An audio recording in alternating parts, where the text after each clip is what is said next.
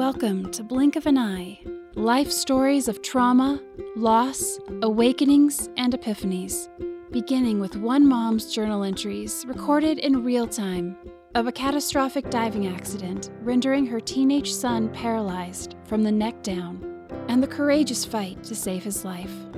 Told through unedited text and journal entries and inspiring guest interviews, Blink of an Eye will take you on a powerful journey of advocacy and hope, and an unvarnished look at the true nature of our relationships and interconnectedness in the face of an event that changes everything.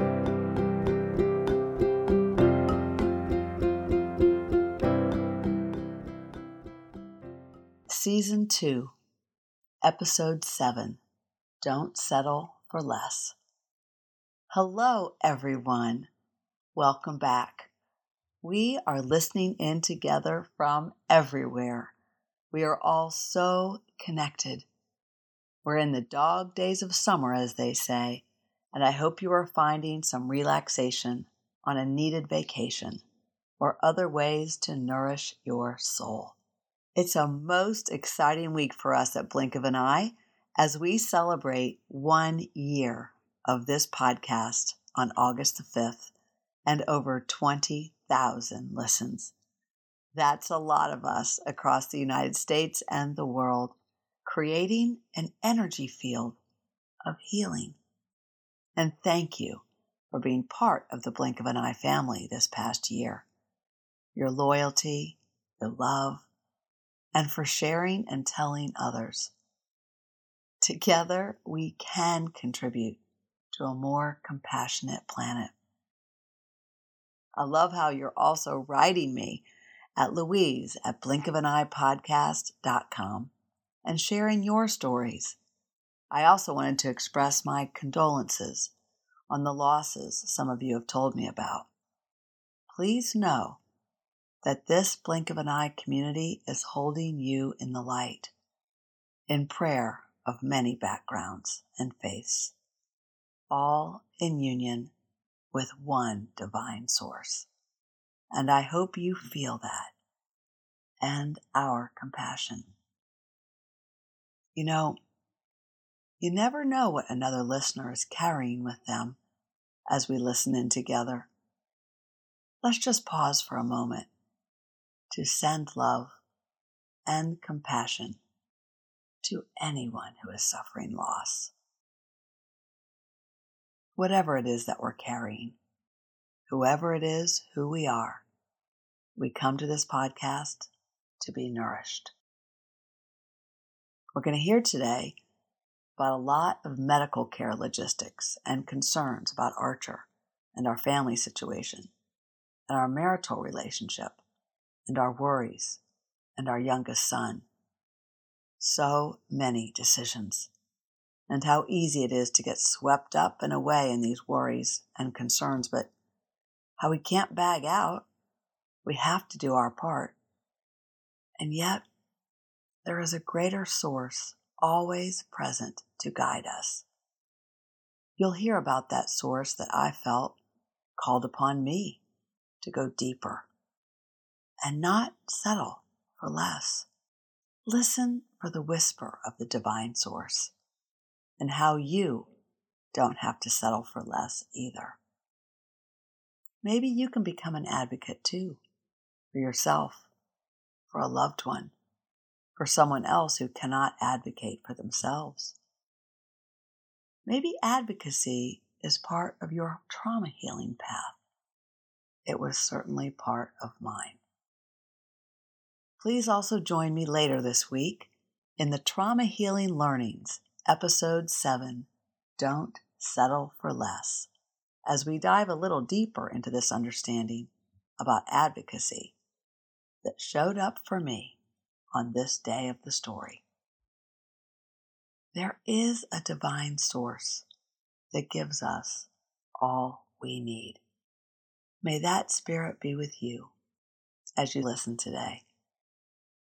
And as you listen to your own heart. Is there something in your life, a relationship, an interaction, a wound, that needs attention, where you no longer settle for less, where you advocate for something more, something that takes you deeper in your relationship with yourself? Settle in. Settle your spirit. Anticipate something that inspires you to further your own healing and journey to wholeness in life. Here we go. Back to August 2015 in Atlantic City. August 18th, day 14, Tuesday. Life can change in the blink of an eye. The hospital was only allowing one person in the room at a time with Archer, including family. It really was touch and go. Last night, Billy called me and urged me to come home to the Cape May vacation house. I said I honestly didn't want to leave the hospital, and I added, "I'm okay, Billy. Really, I really am." But he said flatly, "Please come home, Louise." And he added, "The house needs you." It was the way he said it. I knew Billy well. He meant he needed me to come home. He has often asked me over the years to come home to dinner, to come home from travel, to come home, even when I was always on my way. I always thought it was sweet when I thought he meant it's okay to stop working, because I did work too long and too much. But I knew over the years that was just left over from when his own dad was never home because of work. And I think it always haunted Billy that I would not be home either. Family and generational trauma, it's a tricky thing and very real, because partners, probably unconsciously, choose each other energetically to fulfill what they long to have in childhood. And that goes both ways for both partners. But the way Billy said it this time sounded different. So I asked, "You need me to come home, Billy?" And he said, "Yes."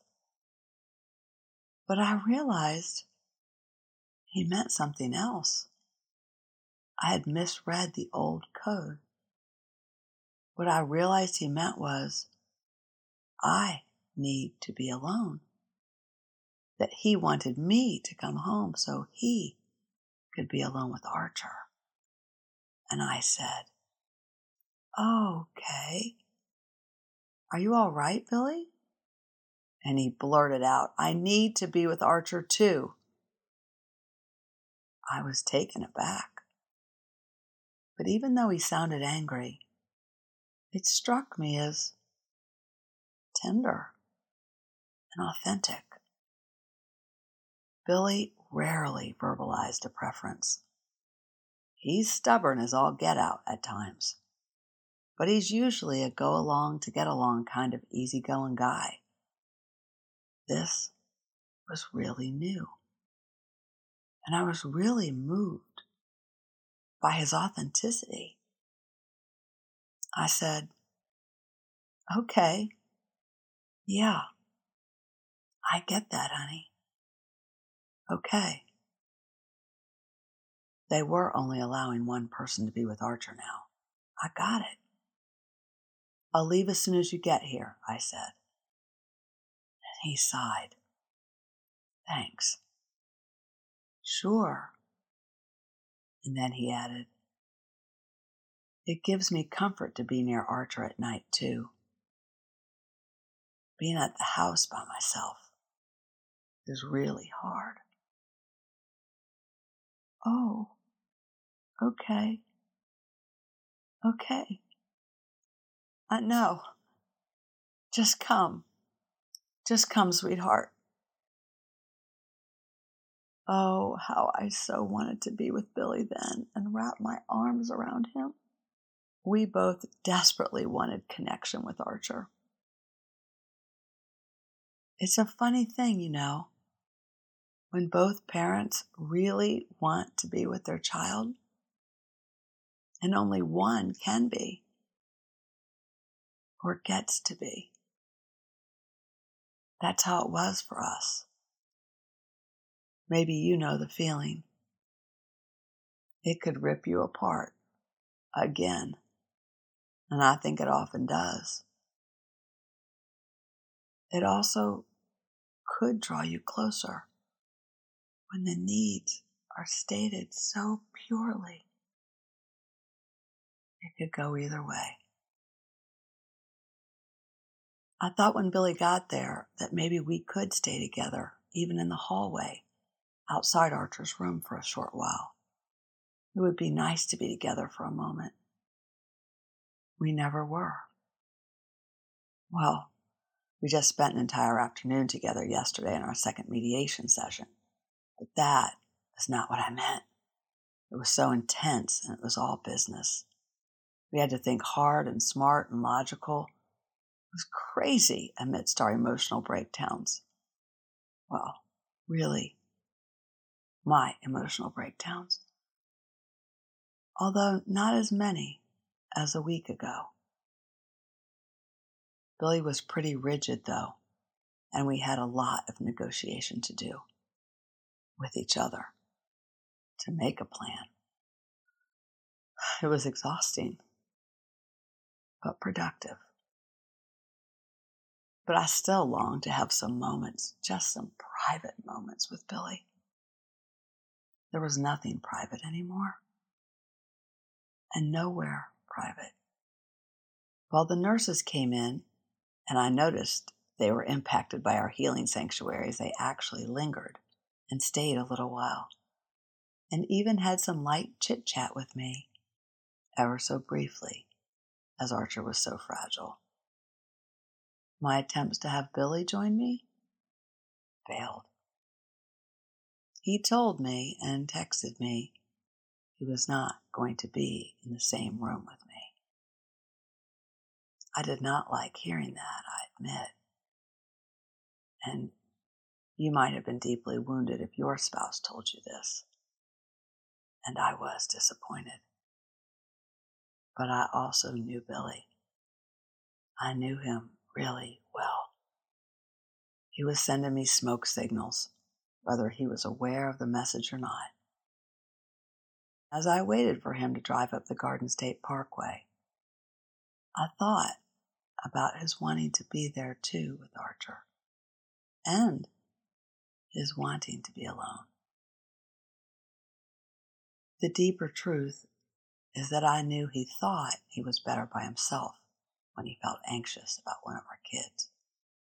I knew this about him from many years of marriage. But it was quite new for me what he said about it being hard to be by himself. It really was new to me. 31 years of marriage at that time. And that revelation was really new. What I did know is that Billy has always needed a lot of separate space around him when he feels very overwhelmed, or when he needs to concentrate on something that is stressful to him. I relate to that too, to some degree. But for Billy, he often needs to move around. It would come out especially when one of our children had to perform in sports. I swear there must have been some very old pressure on him as a kid. Or maybe that's the only time his dad came to see him was when he was playing sports. I don't know. Because whenever one of our kids was on the playing field or the court, and we spent years of time with 5 athletic kids on the playing fields and courts, Billy's preference was to not sit with any fans or any other parents in the stands of sports games. He never articulated that. He just planted himself elsewhere. Or if he had to be with us, there would be a lot of space between Billy and the next person. It's just the way it was. By and large, for the many soccer and lacrosse tournaments over the years, he was always far off to the side, watching intently, moving back and forth along the fence, like his nervous system could not handle any more pressure. And when he was coaching, he was often yelling out loudly the moves, the plays for the players, where to be, where to move. He wanted them to do well. He actually didn't care so much about winning as about the individual performance of each kid. He was a good coach for grade school and middle school players, and he coached many seasons, but he was always coaching away from the bench or the sidelines. If anyone so much as touched him, he'd flinch. He was intense. Just how it was. As I share this now, I do think there might be a connection to past loss or what he didn't get. There is for all of us, really. It's impossible for our parents to meet all of our needs, or for our hereditary past to have been without great pain. Well, anyway, I felt that same separate and intense energy over the phone with him earlier. And when he said that he felt alone at home now, it made my heart ache as I waited for him to arrive. I felt like maybe he had unpeeled a new layer of his life and just shared it with me. While I don't think he felt particularly connected to me at that moment, I felt very connected to him. I wondered what new, unpeeled layers of my life were underway, and which I might also be willing to reveal. And honestly, as I learn more about trauma and the long-term impact of past adverse childhood experiences, abandonment, and loss, while the trauma experience causes an emotional overload and a corresponding physical reactivity for all human beings, the emotional reactivity and the corresponding physical reactivity vary so widely. I was flooded with appreciation for Billy's vulnerability and telling me that he needed both closeness and space. It was a new self-advocacy, really, a new response, or so it seemed, at least to me. I wondered what my new responses were too, and if I was even aware of them. It had been such an intense 2 weeks. I thought about how much I control things. I guess so I can feel the control I didn't have when I was a little girl. The control I longed for to bring my dad back. And how even my working and all my performance is related to just old pain. Look at me, Daddy, from heaven. Billy and I both shared abandonment or loss backgrounds of our fathers, through no fault of our parents, just the way it was. Maybe you and your spouse share some of the same childhood wounds too. All this was flashing through my mind as I waited for Billy. You know, I think what was happening in between the lines of surviving in the ICU with the child in a very unstable situation were these profound moments of revelation.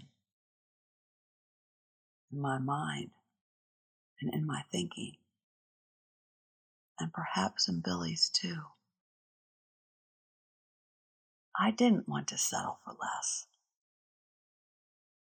Maybe it was these moments of insight into the past that would allow us both to find our most authentic voices of compassion for each other, of what was possible, and what we could really work towards. No, I wasn't going to settle for any less. But everything was so unknown and seemed to be dangling on hold.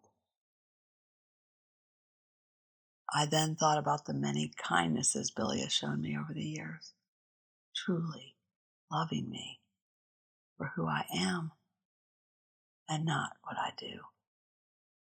And I thought about our past, the loss of my dad's sudden death in the airplane crash, my mom's bad second marriage, marrying an alcoholic, a con man. And I thought about the domestic violence, the near bankruptcy, the divorce, the painful annulment. I thought about Billy being raised like a cat in the cradle, he always said, with a dad too busy to pay attention to him or too rigid to say, I love you. Probably because of his own pain of losing his beloved brother in the war.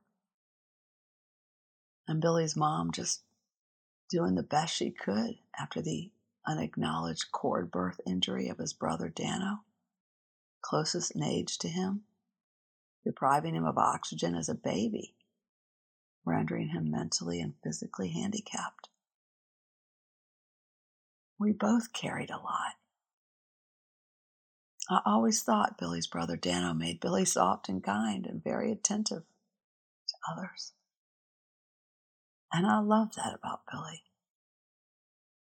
But what I loved most was that he was a kind and gentle man.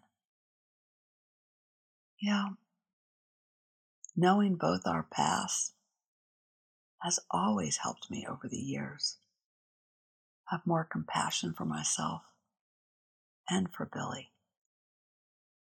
And it's allowed us to really go deep with our marriage, not settling for things complacent and easy. It led me, too, to being more interested in how our pasts have shaped us. It's a funny thing in mediation that the more transactionally focused mediators say, never focus on the past, only on the future. But I think they have that wrong. We need to make peace with our past in order to have an authentic future. I think a lot of people do settle for less. As I sat there, I wondered what the future would hold for us. Honestly, if Billy and I would even recognize each other after a while. This time it just all seemed very, very huge. And maybe too huge for each of us. I realized we both had a lot of work to do to reconcile our past. At least I know I did. Oh, I don't know. As I sat there, I felt the changes between us. I wasn't sure what they were, but we were both changing. Would we be better? Was there more to come? Could we handle it? Would we handle it together? Could we change and still be the same? Maybe you have been in such a situation that is so overwhelming and you just wonder. And you don't know. That's just it. You don't know. It's kind of scary. Or maybe you have greater compassion for yourself or your partner or spouse too from the past. Do you? I do think that is possible, especially if we can stay in a judgment-free zone and not settle for less. But maybe you are not even able or curious enough to explore it, or maybe fearful that if you do, it will get worse and you won't be able to live through the pain. But I knew I had to advocate for Archer and for us. I think it was this night that I told myself my own positive frame. That's what I would call it, the positive frame. We would handle whatever came. And whatever fallout, whatever happened, we would learn. And I would have to be open to whatever came. To whatever came. Oh boy, that would be the most challenging. But I firmly believed God never gives you what you can't handle with Him. And if Billy and I changed, I prayed it would be towards each other with interpersonal growth. And I prayed we could do that together. But I had little flickers that it was going to be hard. Please, Lord, give us the strength to allow ourselves to fall down and to rely on you. Billy texted me he had arrived and told me to meet him downstairs as we were trading places 2 floors below Archer's hospital room. As we tried to be quick, and he told me where the car was, he also said, "I'll take Dutch back to Baltimore for school and soccer. You stay with Archer after that. I'll be back Labor Day weekend with Dutch, and we'll bring Archer home." I was taken aback, as those were some of the many decisions we were discussing yesterday in the mediation which were not fully decided. We had agreed we'd wait and see how things went with Dutch, to know if I should line up some friends to help us sit bedside when Archer got stronger. But Billy did not like that idea. I'm telling you, Billy does a lot of thinking when he's by himself. And I guess he had gone ahead and decided for us. I was actually okay with it. Okay, I said. It made sense, even though it felt a little premature. But I was relieved we had agreed on a plan. He then said, "Wheezy, you need to go home, honey." "I know, that's where I'm going, Billy. It's after midnight."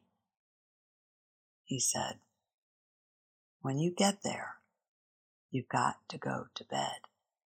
You've got to rest, because I don't know what help you're going to have. I cannot be in 2 places at the same time, and you can't either." I did rest, and I drove back early to meet the doctors for early morning rounds and to trade places with Billy. Paula drove back to Cape May from Baltimore and came straight to the hospital too.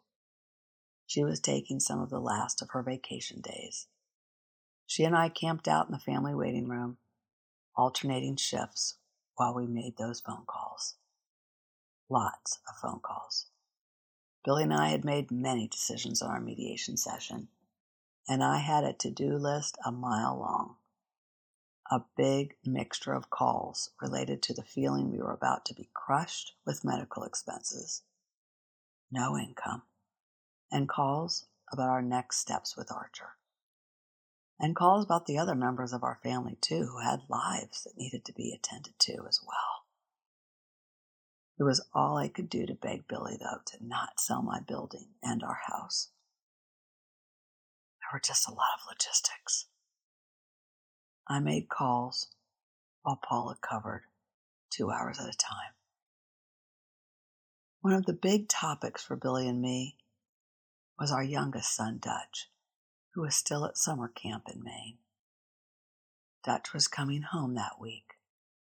I had called his camp director that morning to get a pulse on how Dutch was doing. Billy and I were both concerned with how to tell Dutch the details we now knew about Archer. When we last talked with Dutch over a week ago, we had told him, over the phone with the director present, what had happened. But that was so early. It seemed so long ago. We told him what we knew then, that Archer had been in a diving accident in Cape May and had broken his neck and was in the hospital. But now, 11 days later, we needed to plan for when to pick Dutch up and how to pick Dutch up way up in Maine. He was the only kid from Maryland at this rather local camp. Billy had stumbled upon this camp while searching online for summer camps a couple years ago when Dutch asked if he could go to camp. It was in Maine, where Billy had lots of good childhood memories. It was a totally sports-oriented camp, and it was affordable relative to other summer camps. It was perfect. But now, I didn't want to leave Archer's side, and Billy didn't want to either. But we didn't want Dutch traveling back on a bus alone either, or being without one of us when he didn't have the distraction of camp, but he had the heaviness of the reality of Archer on his mind. Billy and I were on the phone all morning back and forth about what to say, if to tell him, what to tell him, how not to feed into the worst case thinking when he has little information.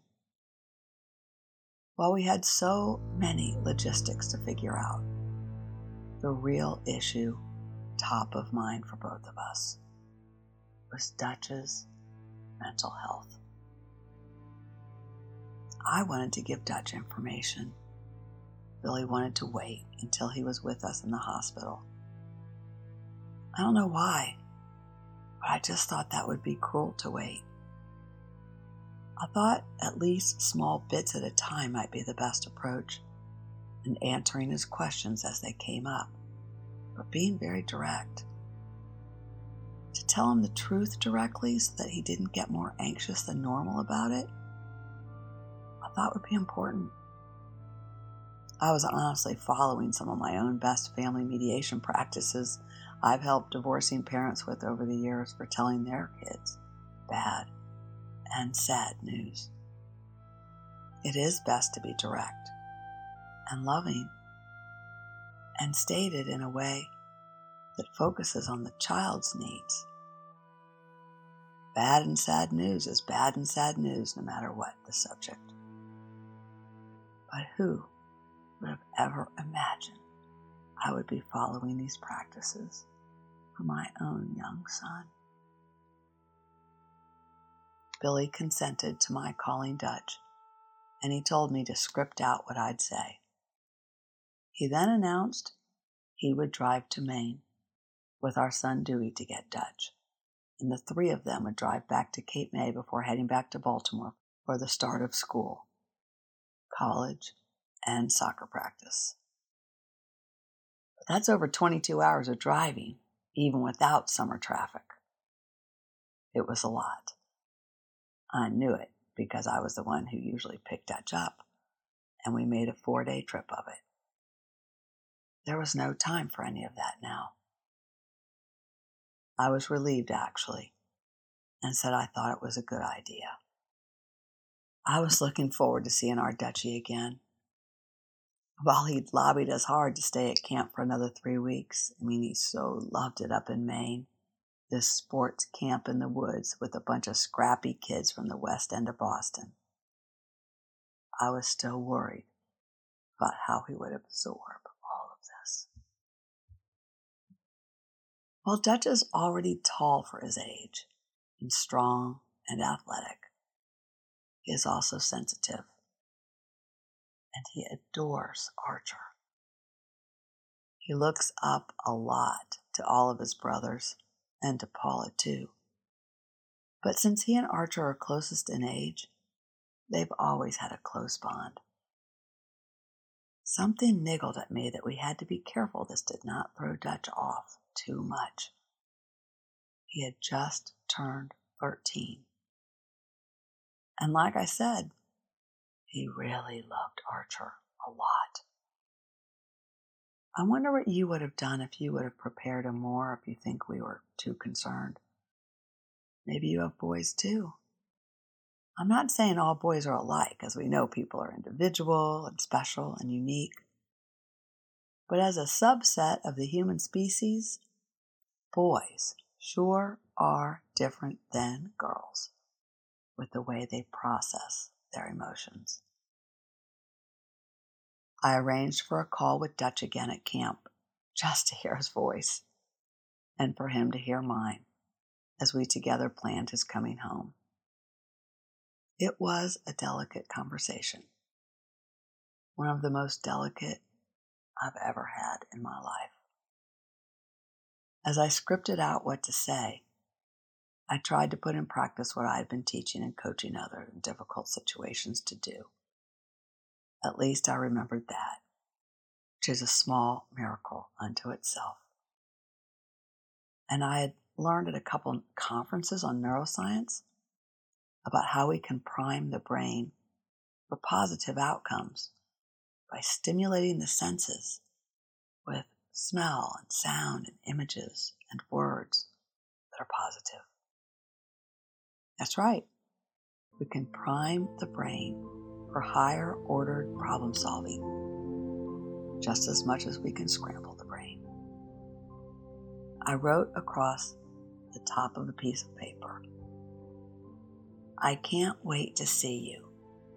Dad will be there with Dewey to pick you up and bring you back to the hospital where we will all be together for the weekend. I want to give you a big hug. It might be hard when you see Archer because he is very injured, but he is going to be all right. Time will tell how he does. But no matter what, we will all be okay, even if it is rough for a while.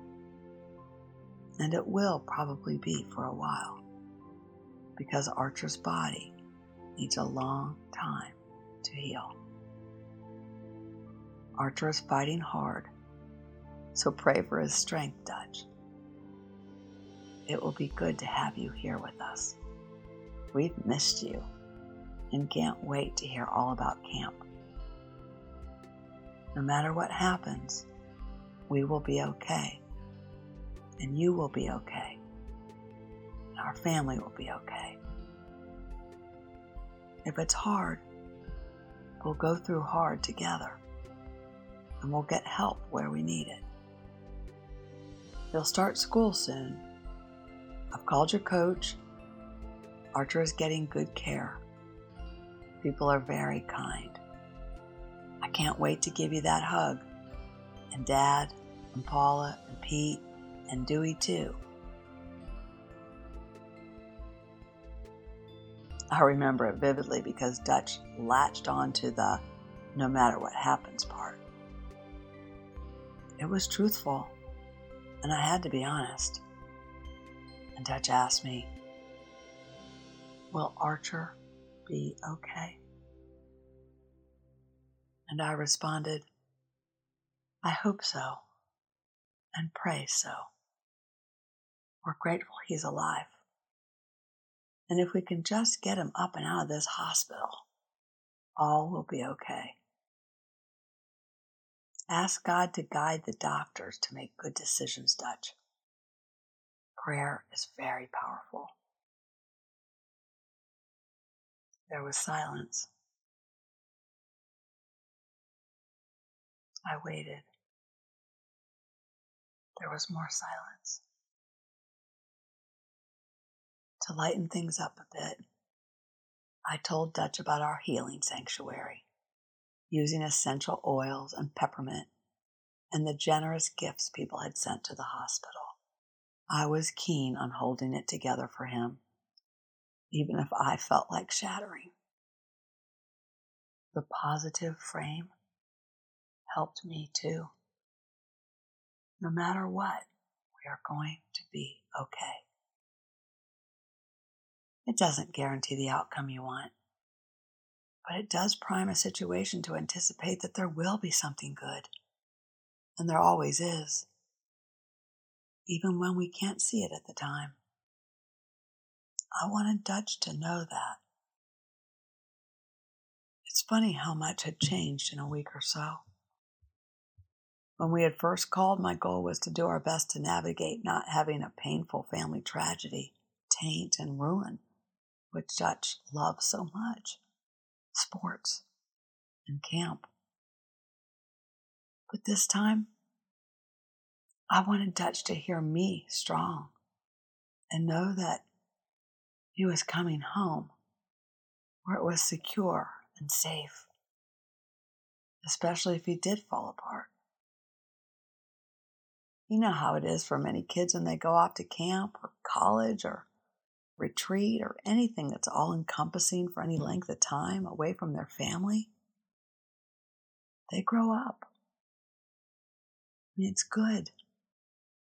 They individuate and begin to separate a little too. And it's all part of healthy family systems, even if it is hard on mom or dad.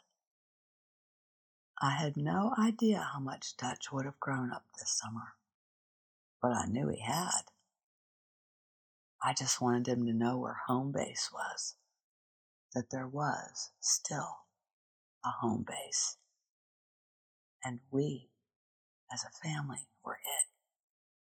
And we were holding it together, and we would literally hold each other together. Remember Steve Lepler, the director of West End House Camp, whom I introduced you to in season 1?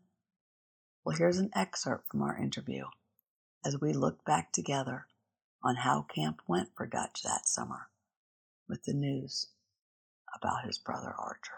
All I know is that we, at West End House Camp, we feel really close to all the campers, and we get to know them, and we want to support them. We want to help build their character, help them become resilient and social and leaders. And I think that that's what we do in general, and have people be independent and strong. And everybody gets tested, and this was a test for everybody. But I think that he got through it, and he sort of made the best of the rest of the season. And even though this was in the back of his mind, he sort of carried on and was social with his friends and did the color war activities. And you guys broke it to him the way based on the reality of that time, and he was able to see it and sort of experience it and didn't miss anything. Still had plenty of time to be helpful and be part of the family and go through the process with the family. So I think it was we handled it the right way, even though it was difficult. And so in retrospect, as we all think about it 5 years later, I think we handled it correctly. I feel the same way. And for me, and what you just said about there really wasn't anything he could have done, and then he would have missed exactly what he went for, and then he'd have a brother who's a quadriplegic, and he missed the color war. People who have those memories on really important events are really tainted in a kind of a sour, painful way, and I didn't want that for Dutch. I think a lot of moms get strong on the outside for their children, even though that's not what it's like on the inside. At least that's what it was like for me. And I knew it. I didn't believe in my heart and in my body that it was Archer's time. And Archer, well, he wanted to live.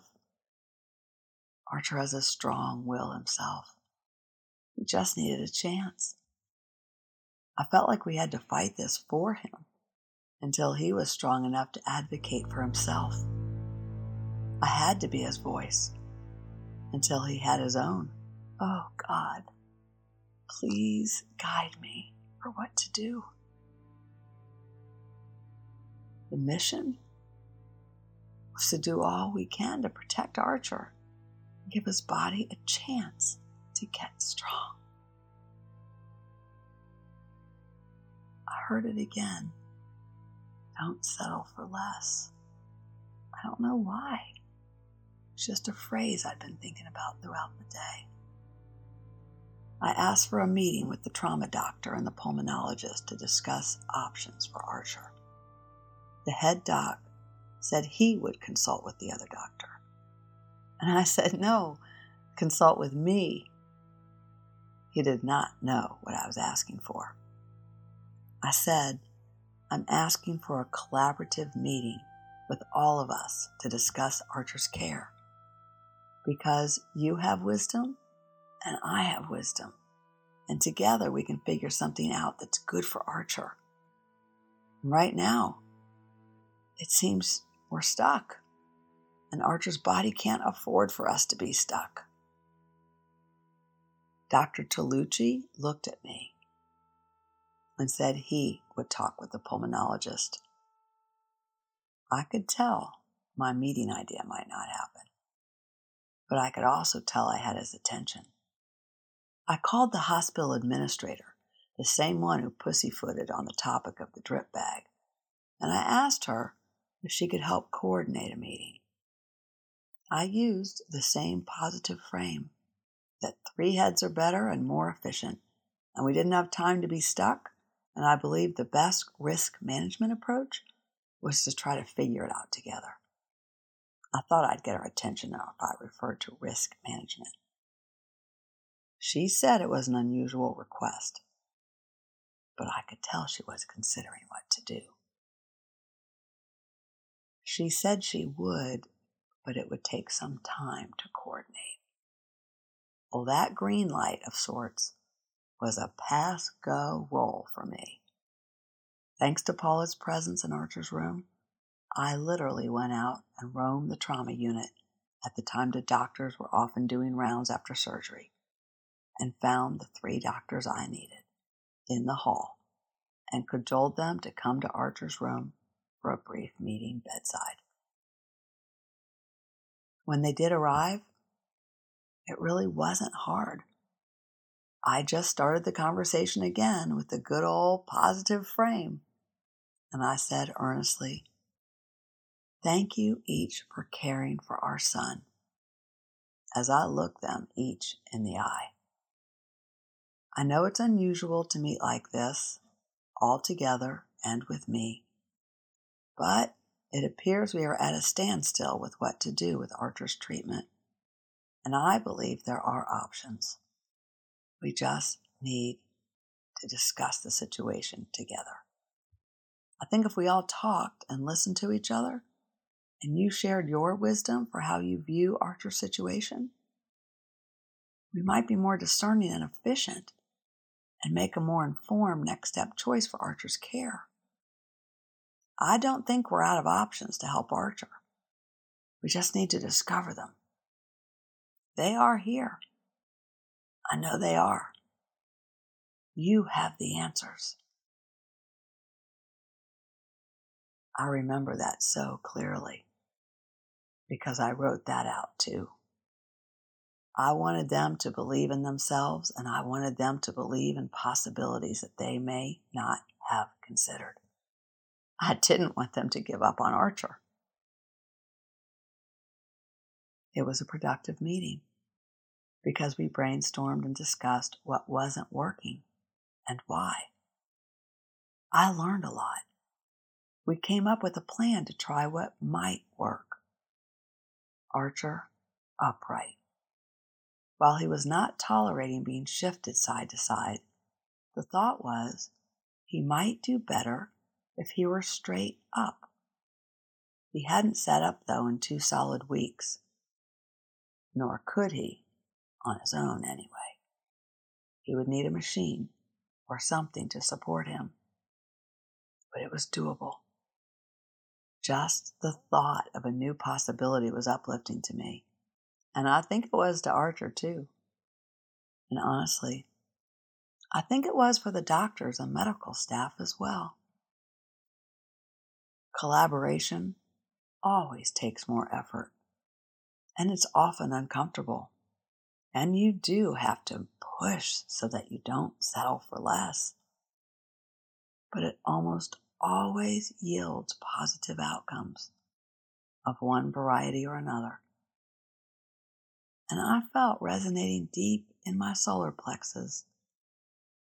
Never underestimate what can happen when you reach out and ask for help and talk. I myself was good with helping others do that. But I wasn't so good at reaching out for myself. This day had real, lasting impact in a number of ways. And of course, we were in the room that was now converted to a healing sanctuary. I'm sure that contributed as well. But I don't even know if Archer was taking in any of this, as he was very in and out all day. At the end of our meeting, I'll never forget how Dr. Tolucci commented in his big voice that they were willing to try anything. He turned to me and said, "The nurses say you pray a lot," which startled me, actually. He didn't seem to have that much interaction with the nurses. But I said, "I try." And you know what he told me? "Keep praying." You could have blown me away with a feather. Keep praying. I felt a kinship with Dr. Tolucci in that moment. I did. Like we were in this together. He at least understood what was important. Maybe he was a believer too. I remember the smile I gave him. It was like the whole room was shifting for me. Before he left, though, he told me that they were all doing the best they could and could not perform magic. I told him I knew that. I could tell our connection, though, was almost too vulnerable. And I could tell he was just trying to temper my expectations. But I wanted more than magic.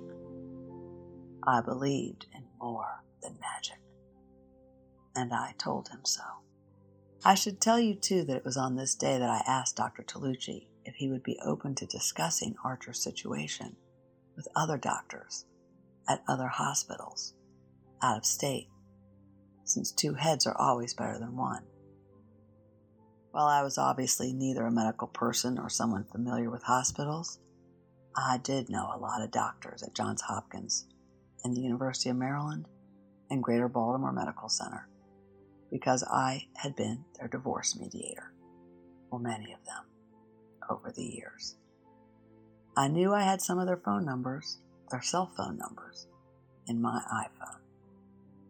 It had occurred to me to call them when I was driving down the Garden State last night.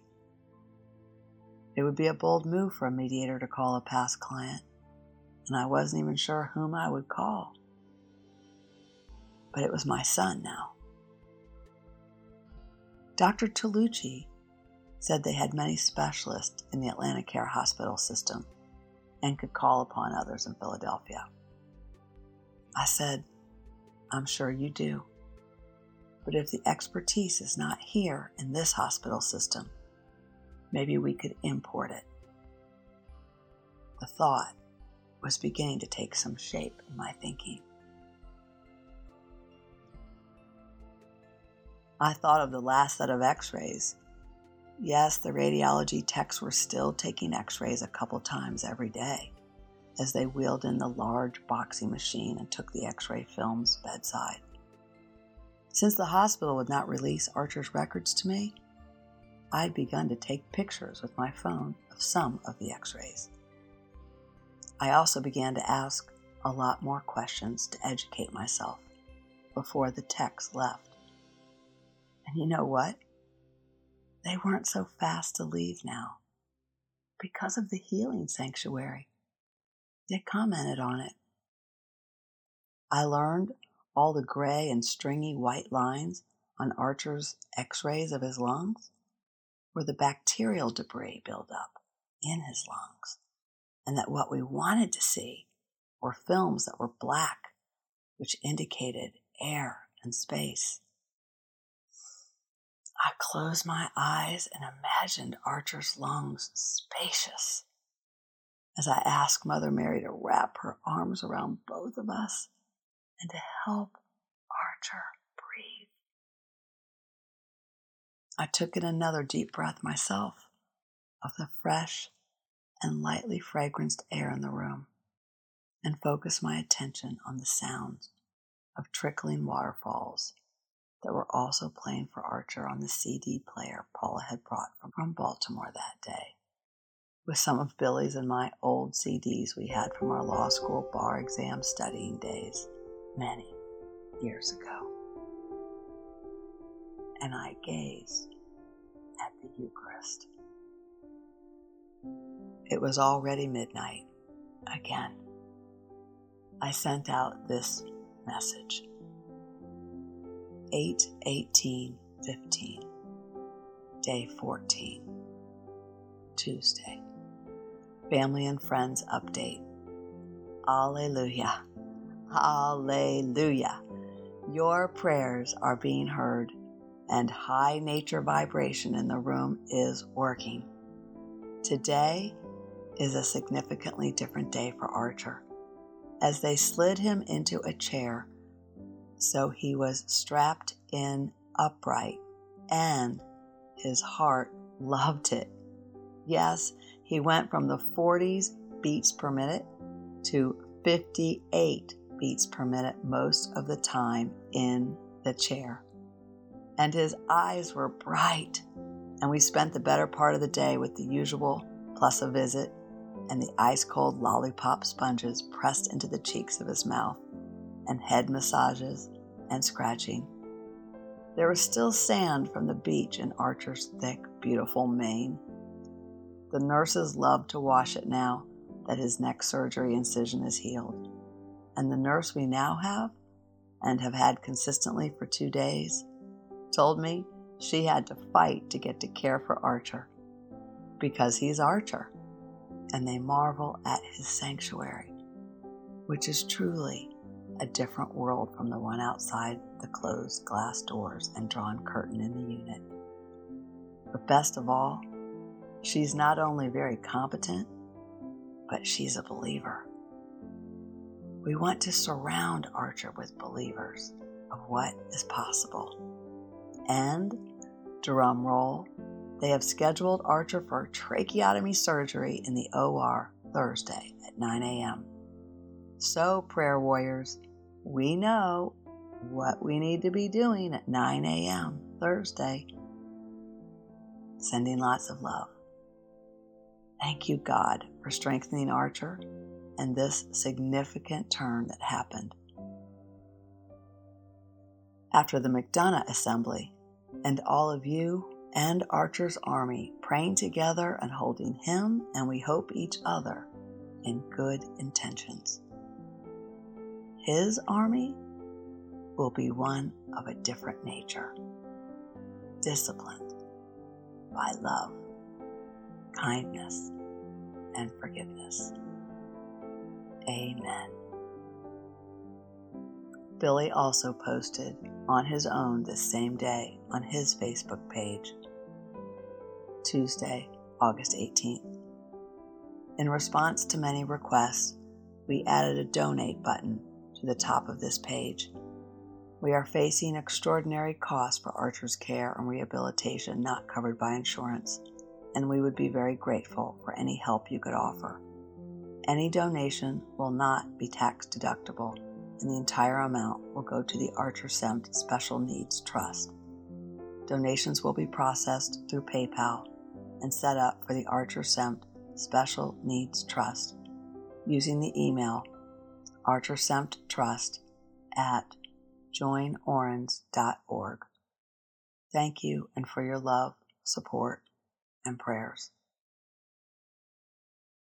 I close my eyes in gratitude. and made a mental note to bring more flowers from my garden back to the hospital.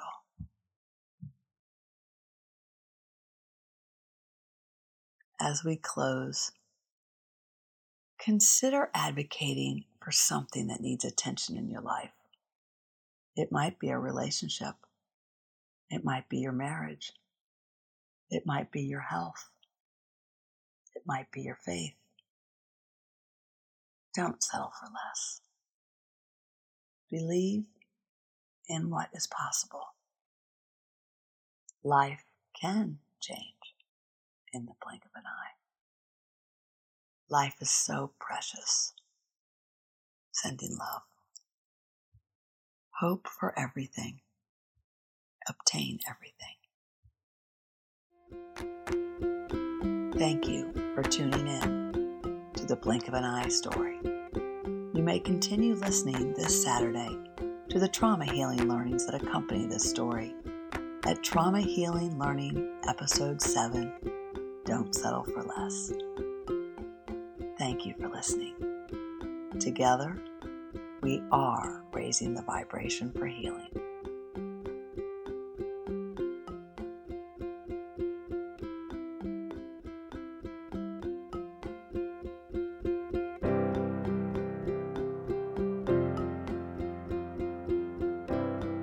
You've been listening to Blink of an Eye. We ask that you share this with anyone who may need inspiration, a lift, or who may relate. Never miss an episode. Listen on our website, blinkofaneyepodcast.com, or subscribe on Apple Podcasts, Spotify, or wherever you get your podcasts. This episode is sponsored by Baltimore Mediation. For 28 years, Baltimore Mediation has served clients worldwide by facilitating negotiation breakthroughs, believing in their capacity for meaningful face-to-face dialogue.